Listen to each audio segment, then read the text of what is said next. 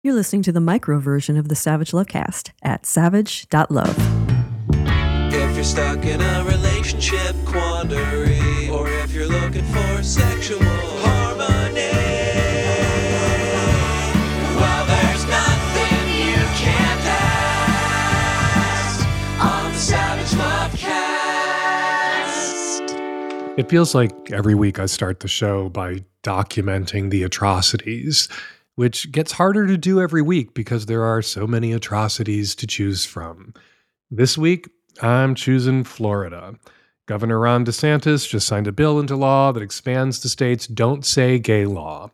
The original Don't Say Gay law, signed by DeSantis back in March of last year, covered kindergarten through third grade. It banned all instruction about sexual orientation or gender identity with very young children, third grade and under, and we were told at the time no one needed to be talking to first graders about gay people or trans people anyway, so it was a big nothing burger, and we were being hysterical when we compared Florida's Don't Say Gay law to Russia's anti-gay propaganda law, which originally criminalized being out in front of children, but has now been expanded to criminalize being out at all, anywhere, period, ever.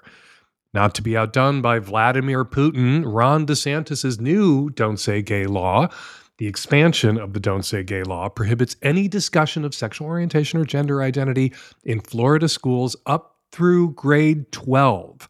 So, seniors in high school can't say gay, can't mention having married gay parents, can't do a book report for an English class on the novel Giovanni's Room by James Baldwin, or write a paper for their social studies classes about African-American civil rights leader and icon Bayard Rustin.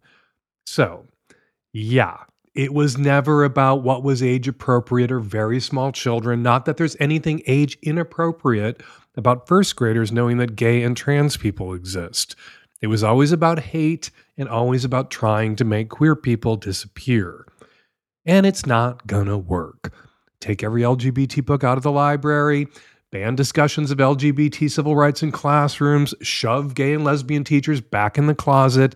Kids will still have out gay relatives. Kids will still have queer peers. Some kids will have gay parents. Some kids will be queer themselves.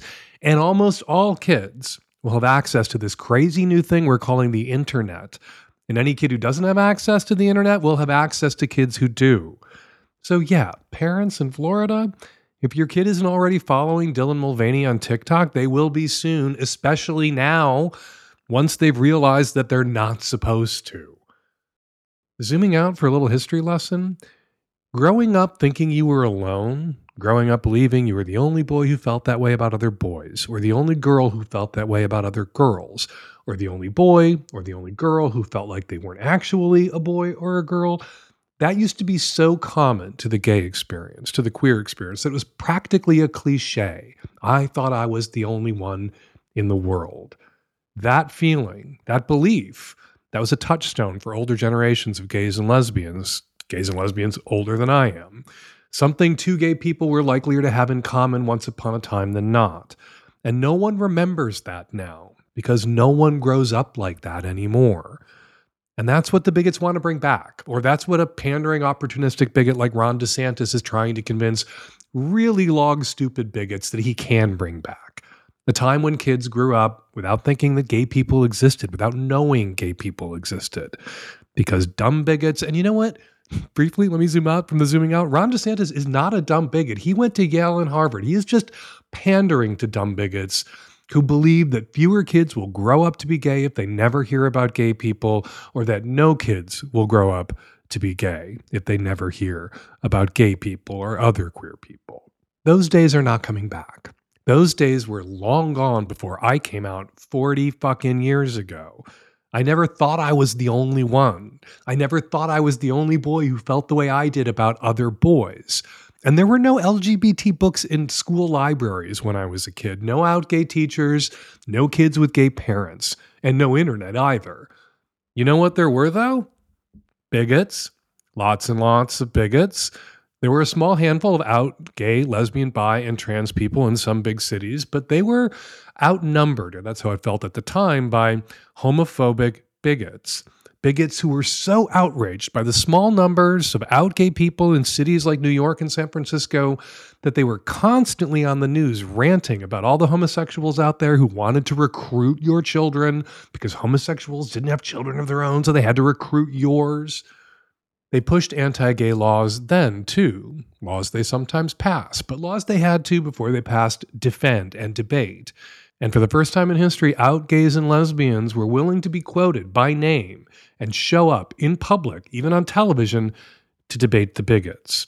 So, when I was a kid, Anita Bryant and John Briggs made sure I heard about people like Harvey Milk and Sally Gearhart. And today, bigots like DeSantis, bigots pushing don't say gay laws, bigots who rebranded recruiting as grooming, they're in for a surprise.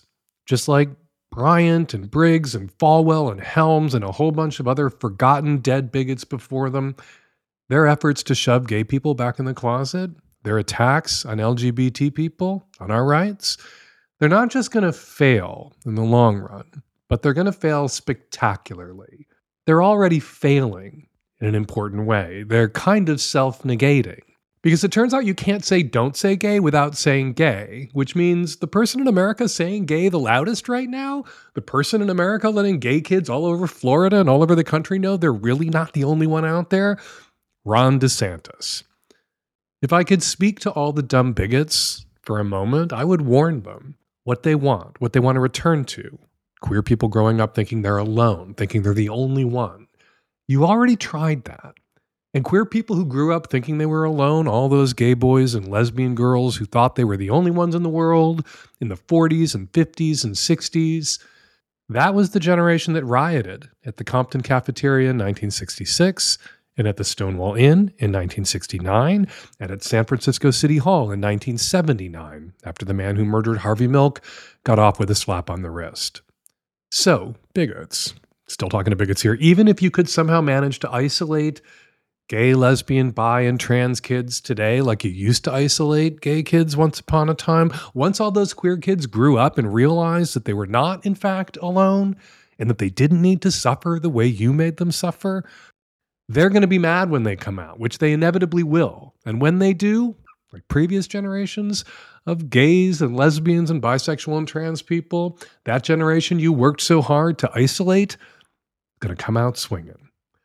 All right, before we start, two quick things giving me joy right now because, as I saw in a meme on Instagram, queer joy is an act of resistance. First, a little personal and professional joy. I got to bring Hump to Berlin over the weekend. Berlin is a city that occupies a very important place in my heart. I had many formative sexual experiences in Berlin in my 20s. My husband and I have spent a lot of time in Berlin. Berlin is where I met my boyfriend. So bringing Hump to Berlin was very special. I want to thank everyone who came to Hump at Movie Mento in Berlin over the weekend, and we will be back in Berlin with a whole new Hump next year. Also giving me joy right now, motherfucking Lizzo, bringing 20 drag queens onto the stage during a recent show just days ago in Knoxville, Tennessee to protest that state's drag ban. As I sit down to record, conservative commentator and anti-trans, anti-drag, anti-gay bigot Matt Walsh is calling for Lizzo to be arrested, thrown in jail. To be clear, Lizzo did not break the law. Yes, Tennessee passed a drag ban, but a judge suspended the drag ban. Cannot be enforced right now on the grounds that it violates the right to free expression is guaranteed in the First Amendment, a shot I called back when the ban first passed. I predicted that this would happen, that it would be challenged on First Amendment grounds, and hopefully, so far, successfully, but, going to land in front of the Supreme Court. We will see.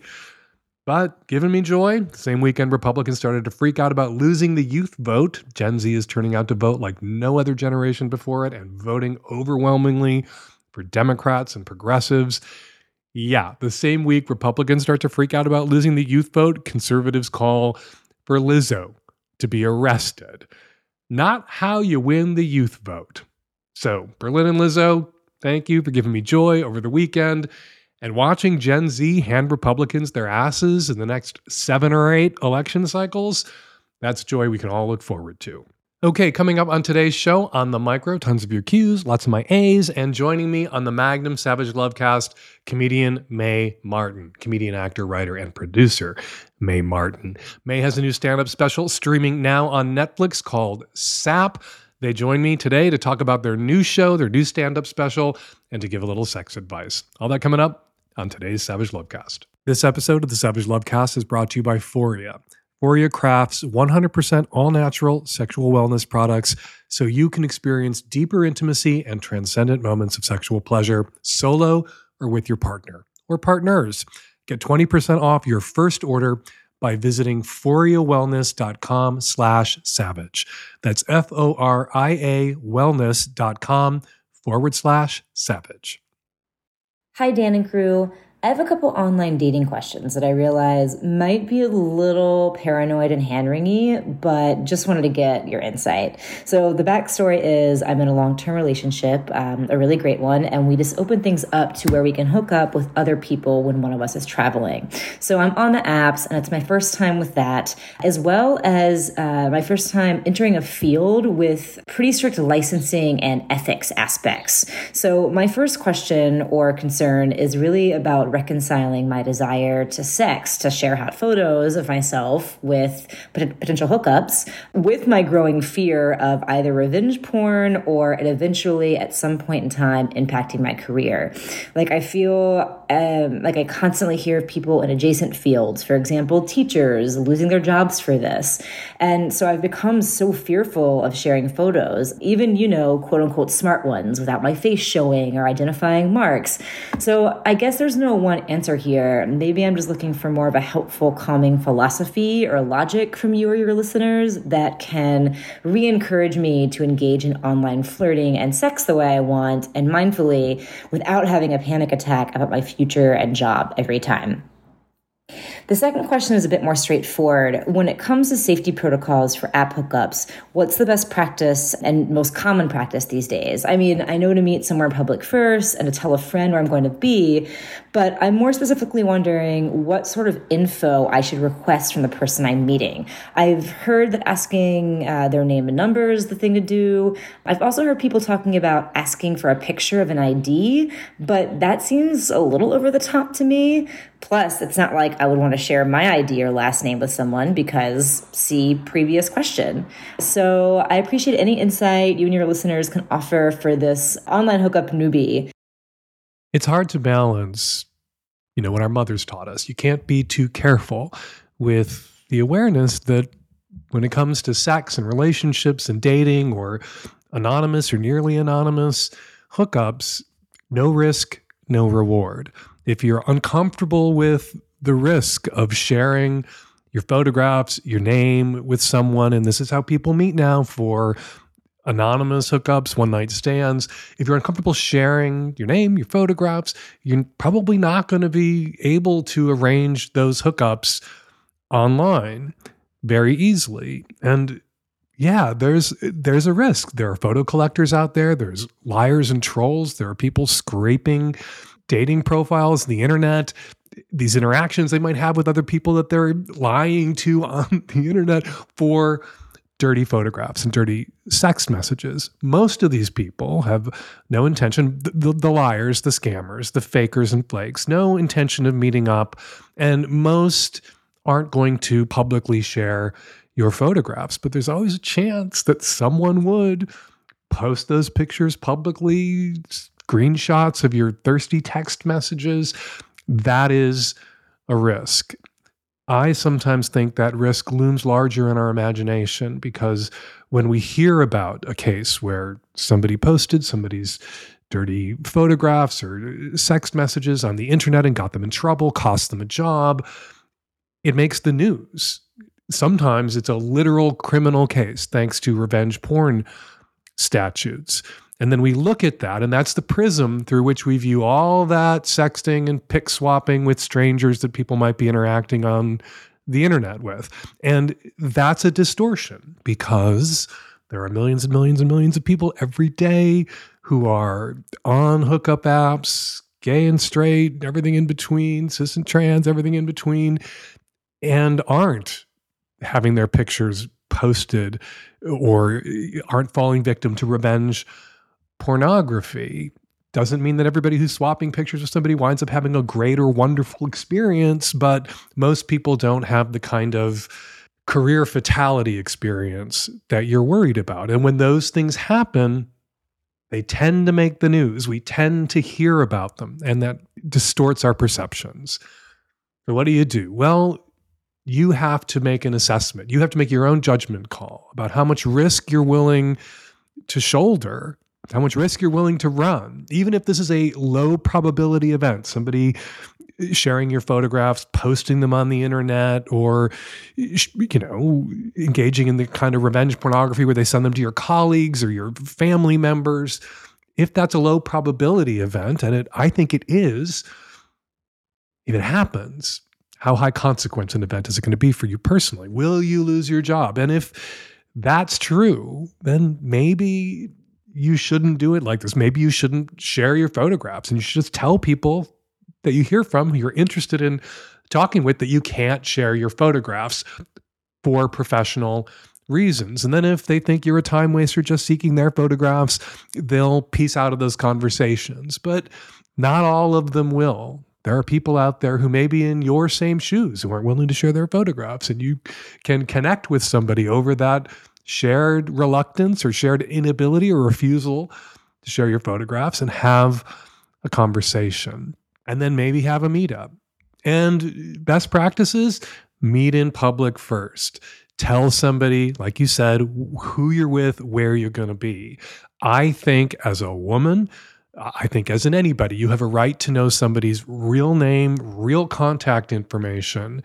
And, if you're worried the person is too young, if you're worried the person might be lying to you, ask for a screenshot of a photo ID with the full awareness that people can Photoshop IDs and create fake IDs, all of which sort of folds into the larger point when it comes to hookups, random sex, meeting up with somebody for that first time. You got to use your best judgment. If you meet up in public and you're not feeling it, they don't look like their photographs, or they just come across as creepy or conniving in some way, and you don't want to go through with it, or you feel like you shouldn't, trust your gut, call it off. And with all that said, you know what? Most people out there who got on a hookup app and had a positive experience, they don't run to the newspapers. They don't run to the media. They don't wind up in court and make the news. There are people out there every day having good experiences hooking up online. And I think that's something that you have to remind yourself of when you are assessing the risks here. The risk-benefit analysis, risk versus reward. Risk is also exciting, and there's some part of putting yourself out there a little bit that's going to crank you up, turn you on. You just have to be careful that getting cranked up and turned on by that inherent risk isn't clouding your judgment. You got to set aside the dickful or twatful thinking every once in a while. Maybe get a little post-nut clarity when you're thinking about somebody, and then trust your gut. If you get that orgasm out of the way, in anticipation, and those orgasms in advance of a hookup, those can be really fun and rewarding too. You might think better of something or perceive a risk that's too great to run, that when you were super duper horny and fantasizing about meeting up with the stranger, you were not able to see. Hey Dan, gay man in the South. I live near a big city, but not in a big city. And I was asking if you or any of your listeners knew how to meet up with trans men. I've had plenty of sex with cis men, dated cis men, but only ever talked to trans men on Grindr. But I don't want to come off as fascistic or like a chaser. But how do you meet a trans man to hook up with, or I don't know, date if the connection is good? Like, how's one going about meeting a trans man in the South? Well, it's obviously going to get a little harder to meet trans men in the South as anti-trans legislation continues to sweep through red state legislatures and be signed into law by red state governors. A lot of trans people are going to be voting with their feet. As I mentioned at the top of the podcast recently, Missouri, the governor of Missouri just signed a law that basically bans gender-affirming care, not just for trans kids, which has already happened in 14 states, but for trans adults, and will force trans adults, if they stay in Missouri, to detransition. The same thing is happening in other states, other red states. So yeah, in the South, it's going to get a little harder to meet trans men. Returning to the question you actually asked, it's ironic that you called in to ask, how do you meet trans men? And is there some sort of trans grinder out there that would allow you to meet trans men? When you say that you've already met and talked with trans men on Grindr, the regular Grindr, which is a hookup app for men who want to have sex with men, and trans men are men, and some trans men are gay or bi, and those trans men are already on Grindr, and you've already been talking to them. But you're so self-conscious about coming across as a chaser that you haven't chased down the trans men that chatted with you, who wanted to be pursued by you, who were pursuing you when they initiated these conversations with you or engaged in these conversations with you. Dude, don't be so self-conscious about seeming like this bad thing, someone who fetishizes to a dehumanizing extent trans men's bodies, that you can't connect with a trans man who is literally on Grindr throwing his body virtually, digitally at you. You know, I had Evan Urquhart from Slate, trans man writer, on the show a little while back. It's in the archives. And we talked about objectification and other things. We also talked about chasers. And to know a chaser is a little bit like to know pornography. You know pornography when you see it. A little hard to define definitively. Chasers, you know them when you're interacting with them, and a little hard to define definitively, because some part of the chaser-chased experience is subjective. You might interact with somebody and they might wind up feeling like you're objectifying them or fetishizing their bodies, and for them it'll feel like they interacted with a chaser. And you could have the exact same interaction with another trans man online, behave and comport yourself in the exact same way, and they will feel affirmed by your attention. They will want to meet up with you. So next time you're talking to a trans man on Grindr and you're interested, they're interested, ask to hook up, ask for a date, ask them if they want to meet up. That's what guys get on Grindr for. And so that's not chasing. That's closing the deal on Grindr. And I think it's perfectly legitimate for you to say that you're attracted to men, cis and trans, but you've never been with a trans man before. And then, you know, some people who are trans don't mind being the first trans person a cis person has ever slept with. Some do. And the ones that do, who don't want to hold your hand through the experience or don't want to deal with you potentially not being as into it as you thought it might be, and then them having to deal with that kind of rejection, perhaps again, those trans guys will say thanks, but no thanks. But trans guys who are psyched to be your first trans man or don't care whether they're your first trans man, they will opt into your pants. And you got to give them that option of opting into your pants. That's not chasing. That's welcoming. That's using Grindr what Grindr is for. Grindr is for men who want to hook up with men. The next time a trans man wants to hook up with you, take that yes for an answer and go have that first experience. And if you're going to stay in the South, have it now. Don't delay, because pretty soon your options when it comes to trans men in your community are going to be fewer and fewer, because there are going to be fewer trans men in the South, in your community, for you to choose from. This episode of the Savage Lovecast is brought to you by Euphoria, makers of products for amazing sex, the kind of sex you want to have. Products including arousal oil, clean lube, bath salts, and suppositories. People are literally saying things like this about Euphoria's products. This is a quote: "I had a 3-minute orgasm and then a 5-minute orgasm and felt like I was surfing in a perpetual wave pool of pleasure."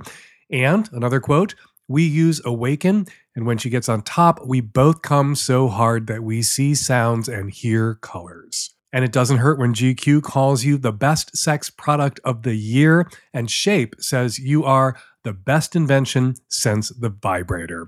Now, this is a little personal, but Terry and I tried the suppository, and leave it to Foria to make suppositories sexy. They did it. I'm not sure what they put in there. I know there's CBD at least, but they have some serious love potion energy. So yeah, you have my permission to try this. I fully endorse you to go ahead and treat yourself to more, deeper, fuller pleasure wherever you can find it as often as possible. And you can start with a bottle of Foria. Foria is offering a special deal for our listeners. Get 20% off your first order by visiting www.foriawellness.com/savage or use the code SAVAGE at checkout. That's FORIA wellness.com/savage for 20% off your first order. I recommend trying their Awaken Arousal Oil and Sex Oil. You'll thank me later. Hi, Dan. I'm a mid-20s gay man living in the Midwest, and my question for you is about a situation with a Friends with Benefits. I met him a couple weeks ago on an app. He lives in a different city, but comes to mine a lot for business. So we really connected because we both have kind of a mutual interest in Dom-sub play. He's the Dom, I'm the sub. But the first time we had sex, it was really fun, but something happened where he was slapping my face and he hit my ear really hard. And it caused ringing and discomfort and a headache. So I told him about that. And he was apologetic and, obviously it wasn't his intention. And then the next time we had sex, I noticed that his phone was on the bed and I asked him if he was recording. And he said he wasn't, but that he had taken a picture while I wasn't, I was facing a different way. And it was just a silhouette of me, basically. I had a lamp on and you could see the outline of my face and my body, but you could not tell that it was me. But he did not ask if he could take any pictures or anything like that. So I got upset with him. I asked him to delete the photo, but we continued to have sex and it was really fun. And then the last time we had sex, he again hit me really hard in the ear and I had to ask him to leave. And I was really upset, even though, again, it seemed to be unintentional. So I guess my question for you is, should I terminate my relationship with this person? I really like him. We have really good sex. And as sure as you and some of your listeners know, when you find someone who vibes with you kink-wise, really vibes with you, that's a hard thing to find. On the other hand, I'm kind of shaken by the consent violation of the photo and I guess I would say the disregard for my boundaries on physical pain or that type of thing. So let me know what you think. You know what I'm going to tell you. You know what I think. You shouldn't meet up with this guy again. Hitting you so hard, slapping you across the face so hard, cupping your ear when he slapped your face to the point where your ear was ringing and you got a headache afterwards. That speaks to a kind of recklessness. Even that he did it once, you said something to him and then he did it again. Yeah, no, the first time maybe regarded as a misfortune. The second time looks like a kind of, I don't want to say carelessness. I'm paraphrasing Lady Bracknell here. It's an intentional disregard for your safety. It is a selfish prioritization of his pleasure. He wants to slap you. He obviously gets off on slapping you and he doesn't want to have to pull his punches. He doesn't want to have to keep it safe. You're not safe with him. And if he's doing this sort of shit again and again, and we are not even talking about the consent violation of taking photographs of you that with your face visible without your permission, if you aren't physically safe with someone that you're consenting to some pain play with, and he's proven to you twice that you're not safe with him, yeah, don't have a scarcity mindset. Yeah, it is great when you meet somebody whose kinks align with yours and that you vibe with and you have a strong connection with, but his behavior, each time you've gotten together, his behavior has demonstrated that he's disqualified. He has disqualified himself. And I tell you, if you keep meeting up with him and you communicate to him by continuing to meet up with him that there is nothing he can do that's going to result in you deciding not to continue meeting up with him, he's going to take that as a license to do whatever the fuck he wants, to continue to box your ears like this, to continue to take photographs of you without your consent, or worse. Don't reward this bad behavior. And don't have a scarcity mindset. Get on Recon. It's the dating hookup Grindr sort of app, website, kind of a Facebook social media site for kinky, gay, and bi men. There are tons of kinky, gay, and bi men in the Midwest. Something about being from the Midwest, I don't know if it's being Catholic or Lutheran or whatever, correlates very strongly with an interest in kink. You have options. You can't trust this guy. And if he's tying you up or you're ever blindfolded or hooded, yeah, there's probably more photographs that you don't know about. Don't see this guy again. Please don't see this guy again. Get online, get a personal ad out there, find some guys who you vibe with around kink and around play and who are safe and who will respect your boundaries and not prioritize their own legitimately sadistic pleasures over your physical safety, which he has done each time you've gotten together with him. No. Don't see him again. And you knew I was going to tell you that, and I think that's what you wanted to hear, and so you heard it. Please take my advice, which is really your advice because you knew this is what I was going to tell you, and don't see this guy again. Hey, beloved micro listeners. You've heard Dan go on and on about subscribing to the Magnum edition of the Lovecast, and if you've ever been Magnum curious but have commitment issues, we want to offer you a free month to try it out from now until May 2nd at midnight Pacific time. So for the next week only, you can nab a month-long Magnum subscription for free. Go to savage.love/subscribe and use the promo code SAVAGESPRING. That's all one word, all caps. And I'm going to list off all the things that gets you, and it's going to take me a while. This is going to give you access to the extra long, ad-free Magnum Savage Lovecast. You'll get to hear today's interview with comedian Mae Martin and all the past interviews with all of our amazing guests. You also get access to the entire Savage Lovecast archives, which goes all the way back to 2006. You can also listen to Dan's bonus Sex and Politics interview podcast. We're releasing one this week with Daniel Knowles, who wrote Carmageddon. He and Dan talk about car culture, and Dan always enlists his guests to answer a sex question with him, which is a hoot. And there's more. There's Dan's full maxi Savage Love column and a bonus column called Struggle Session, where Dan shares and responds to comments about stuff that he said, so you can come at him and join a community of fans. And speaking of community, you get access to Dan's Savage Love Live Zoom Hangouts, where we all get together and Dan answers your questions. All of this for free, so give it a try. Dan wants you to be his Magnum sub. Go to savage.love/subscribe, use the offer code SAVAGESPRING, one word, all caps, join the Magnum sub family, or at least try it out. Hello, Dan. I have a question about chastity play. My boyfriend and I want to experiment with him wearing a chastity cage for 24 hours or more. Of course, we do understand that the corpus cavernosum needs to fill with blood regularly and the cage kind of prevents dysfunction. Or does it? Because when I'm thinking about it, I'm not even absolutely sure that this is true. See, my boyfriend has a really beautiful dick with strong erections. And I hate the idea to change anything about that or to make him even lose 5% of this. And by no means would I want to put his dick or him at risk for this kink. How long or how often can someone's dick be locked in a cage continuously without any risk of damage? As long as we're talking about a well-fitting cage, of course. I tried to read on the internet, but I could only find forums with guys who seem to be very eager to kind of lock their dicks forever, regardless of any harm that this may do. So this didn't help.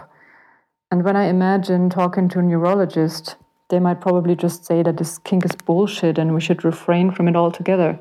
Can you please help? A few years ago at Savage Love, my sex advice column, I got a question from a man who was thinking about chastity play and getting his hands on and his dick into a cock cage, and his concerns were the same as your concerns, doing lasting permanent damage to his dick, potentially damaging the erectile tissues. And I went and spoke with a board-certified urologist, Dr. Stephen King, not the same Stephen King as the one that you may be familiar with, doesn't write horror novels. On the side, he's a urologist in Washington State. And I'm going to quote what he said to me. As a urologist, my primary concern is long-term health and preservation of erectile function, quote, down the road. So I tend to err on the cautious side, especially in someone young with many good erections ahead of him. So, addressing the reader, the reader who asked this question. So if Locke came to my clinic with this question, I'd certainly caution him against any long-term or continuous use of such a device. And then, sad to say, for what you would like to do, anything longer than 4 to 6 hours. If it places significant compression on the tissues directly, Dr. King would urge you not to do. I think when it comes to long-term chastity play, I think that the most important thing about what Dr. King said there is if it places any significant compression on the tissue directly. There are small cock cages, there are large cock cages, there are cock cages that are designed to inflict a little bit of pain or discomfort if the person, the man, the penis haver, wearing that particular cock cage gets an erection.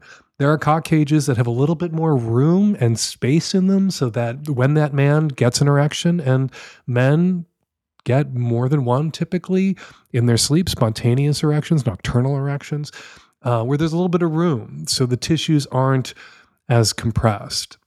You know, in addition to speaking with a urologist who had no personal experience with chastity play or cock cages, of course, I also spoke to men who play with chastity cages, cock cages, and had worn them regularly.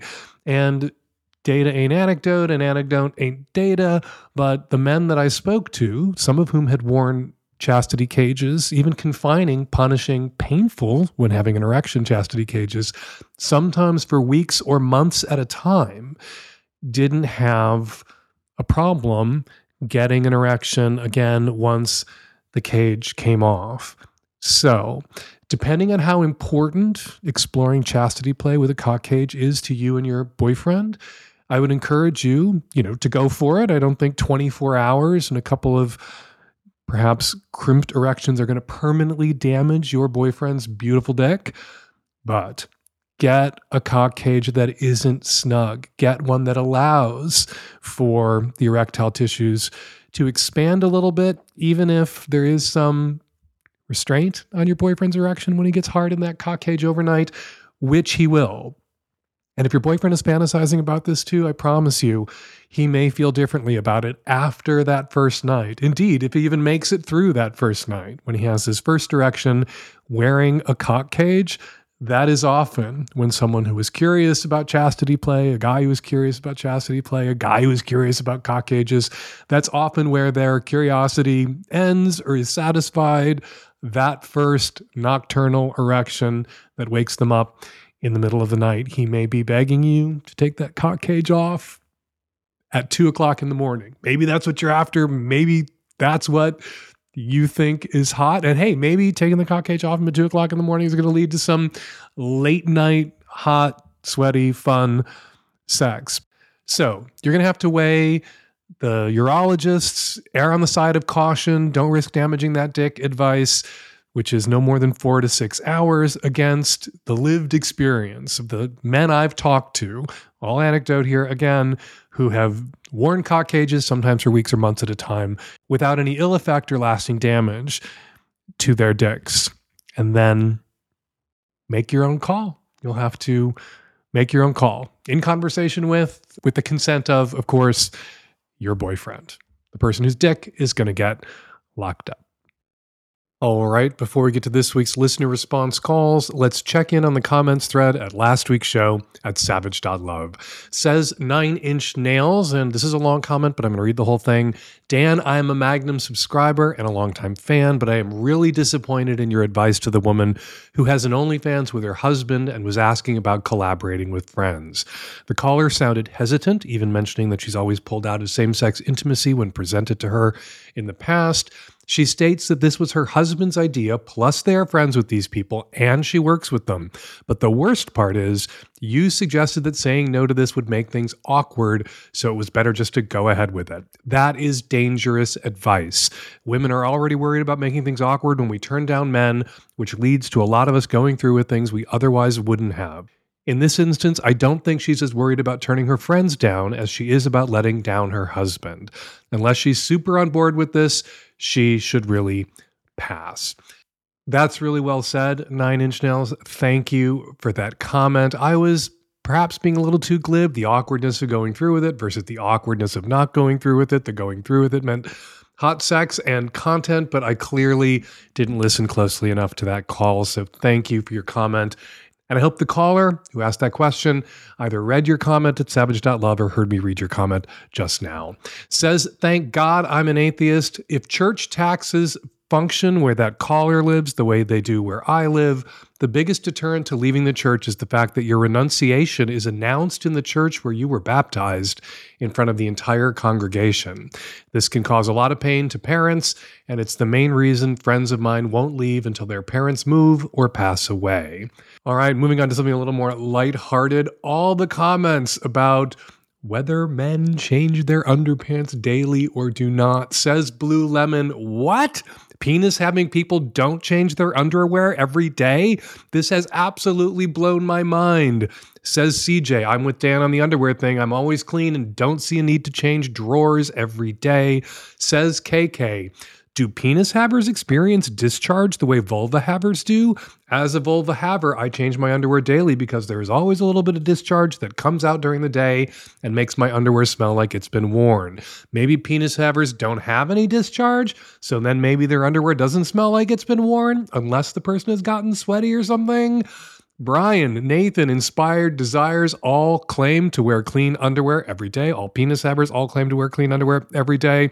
Assuming they're telling the truth and not just virtue signaling for the woke change your underpants daily mob that gathered at savage.love. And you're right, Lady Tardigrade, penis havers like me, most men, don't experience discharge unless they're leakers. Unless they're the kind of guys who produce a lot of pre-ejaculate when they get turned on, which hashtag not all men do. Not all men get turned on every day in every pair of underpants, and hashtag not all men are leakers. Thank you to everyone who commented on the show last week at savage.love. I read all your comments every week. And thank you, big thank you to everyone who posted about the show to your own social media accounts this week. We really appreciate how you spread the word about the Savage Lovecast. And now something else we really appreciate and have always appreciated, listener response calls. This is a response call to the woman who was upset about her wife participating in Catholic ritual. I think there was one big mistake in your response, and that is if she lives in a country that's collecting taxes for officially recognized churches, she can resign from the church to do whatever she has to do to stop paying that tax, and no one from her family has to know about it. Hi, Dan. This is a response call for the Catholic woman whose wife is partaking in Catholic rituals as an atheist. I disagree with you that this is some benign spiritual thing and a way to support your family. I used to agree with you, and then I went to my nephew's baptism. At the church, there was tables and tables of organized people getting you to sign your name to letters to senators to strengthen bans on abortion. Right then and there, I peaked and I knew this isn't some gentle, benign thing. This is harmful. Hi, Dan. I have a comment for the woman whose wife is performing religion, and I agree 100% with what you had to say. I just wanted to add this. I think what you're asking your wife to do is one of the things contributing to one of the biggest crises we have as, people, and that's the loneliness epidemic. It's so bad that people are killing themselves because they are so lonely. Community is really important for people because we are designed to be social beings, and religion has a major community component built into it. And whether we like it or not, most people will be some flavor of religious. And if you desire to be in community with these people, you will be thrown into situations where you have to humor them and perform their religion. Like, for example, I am not religious, I'm agnostic, but I was born into a Muslim family. However, I observed the holy month of Ramadan that just passed, not because I think starving myself from sun up to sundown is a fun time, but because of the sense of community I get when my whole family, wherever we are in the city, we make sure to meet for dinner to break our fasts, which is something we don't do any other time of the year. And you know, when you're in some religious situations, not participating can be disrespectful. And I don't know about you, but I don't make it a point to hang around people who disrespect me on purpose. We have to be tolerant of their beliefs and idiosyncrasies. I mean, that's what we ask of them. I'm just saying that when you alienate people like this, one day you'll wake up and realize that you've isolated yourself. And I speak from experience. It's not fun realizing that you have one or two friends who really wouldn't go out of their way to help you if you're in trouble. Basically, I guess my point is you have to go along to get along a lot of the time in life. And we're going to leave it there. Got a question for next week's Lovecast or something to say about something I said on this week's Lovecast? Go to savage.love/askdan to record your question or comment now. Or you can use the voice memo app on your phone and email your question or your comment to q@savage.love. And you can also call us at 206-302-2064. Hey, Magnum subs, Savage Love Live, my Zoom show where I hang out with Nancy and the tech-savvy at-risk youth, answer questions live, and chat with Magnum subs. It is coming up Thursday, May 4th, 12 noon Pacific, 3 p.m. Eastern. Mark your calendars now and keep an eye on your emails for that Zoom link, which we will send out Thursday morning, May 4th. Not a Magnum sub yet? Take advantage of this week's promotion and get a free month, and you'll snag an invite to the show. Go to savage.love/subscribe, add the promo code SAVAGESPRING, all caps, one word, and get that free 1 month Magnum subscription. And then I will see you too at Savage Love Live next Thursday. Washington, Baltimore, Burlington, Missoula, the 2023 Hump Film Festival is coming to you soon. Go to humpfilmfest.com for dates, venues, and tickets. And the best of the first 17 years of Hump continues to tour Europe. Screenings coming up in Amsterdam and Munich. Go to humpfilmfest.com/Europe for showtimes, venues, cities, and tickets. Follow me on Instagram at Dan Savage. And still on Twitter at Fake Dan Savage, now without that blue check. Follow May Martin on Instagram at Hooray May. The Savage Lovecast is produced every week by Nancy Artunian and me and the tech savvy at-risk youth and Nancy. We will all be back at you next week with another installment of the Savage Lovecast. Thank you for downloading.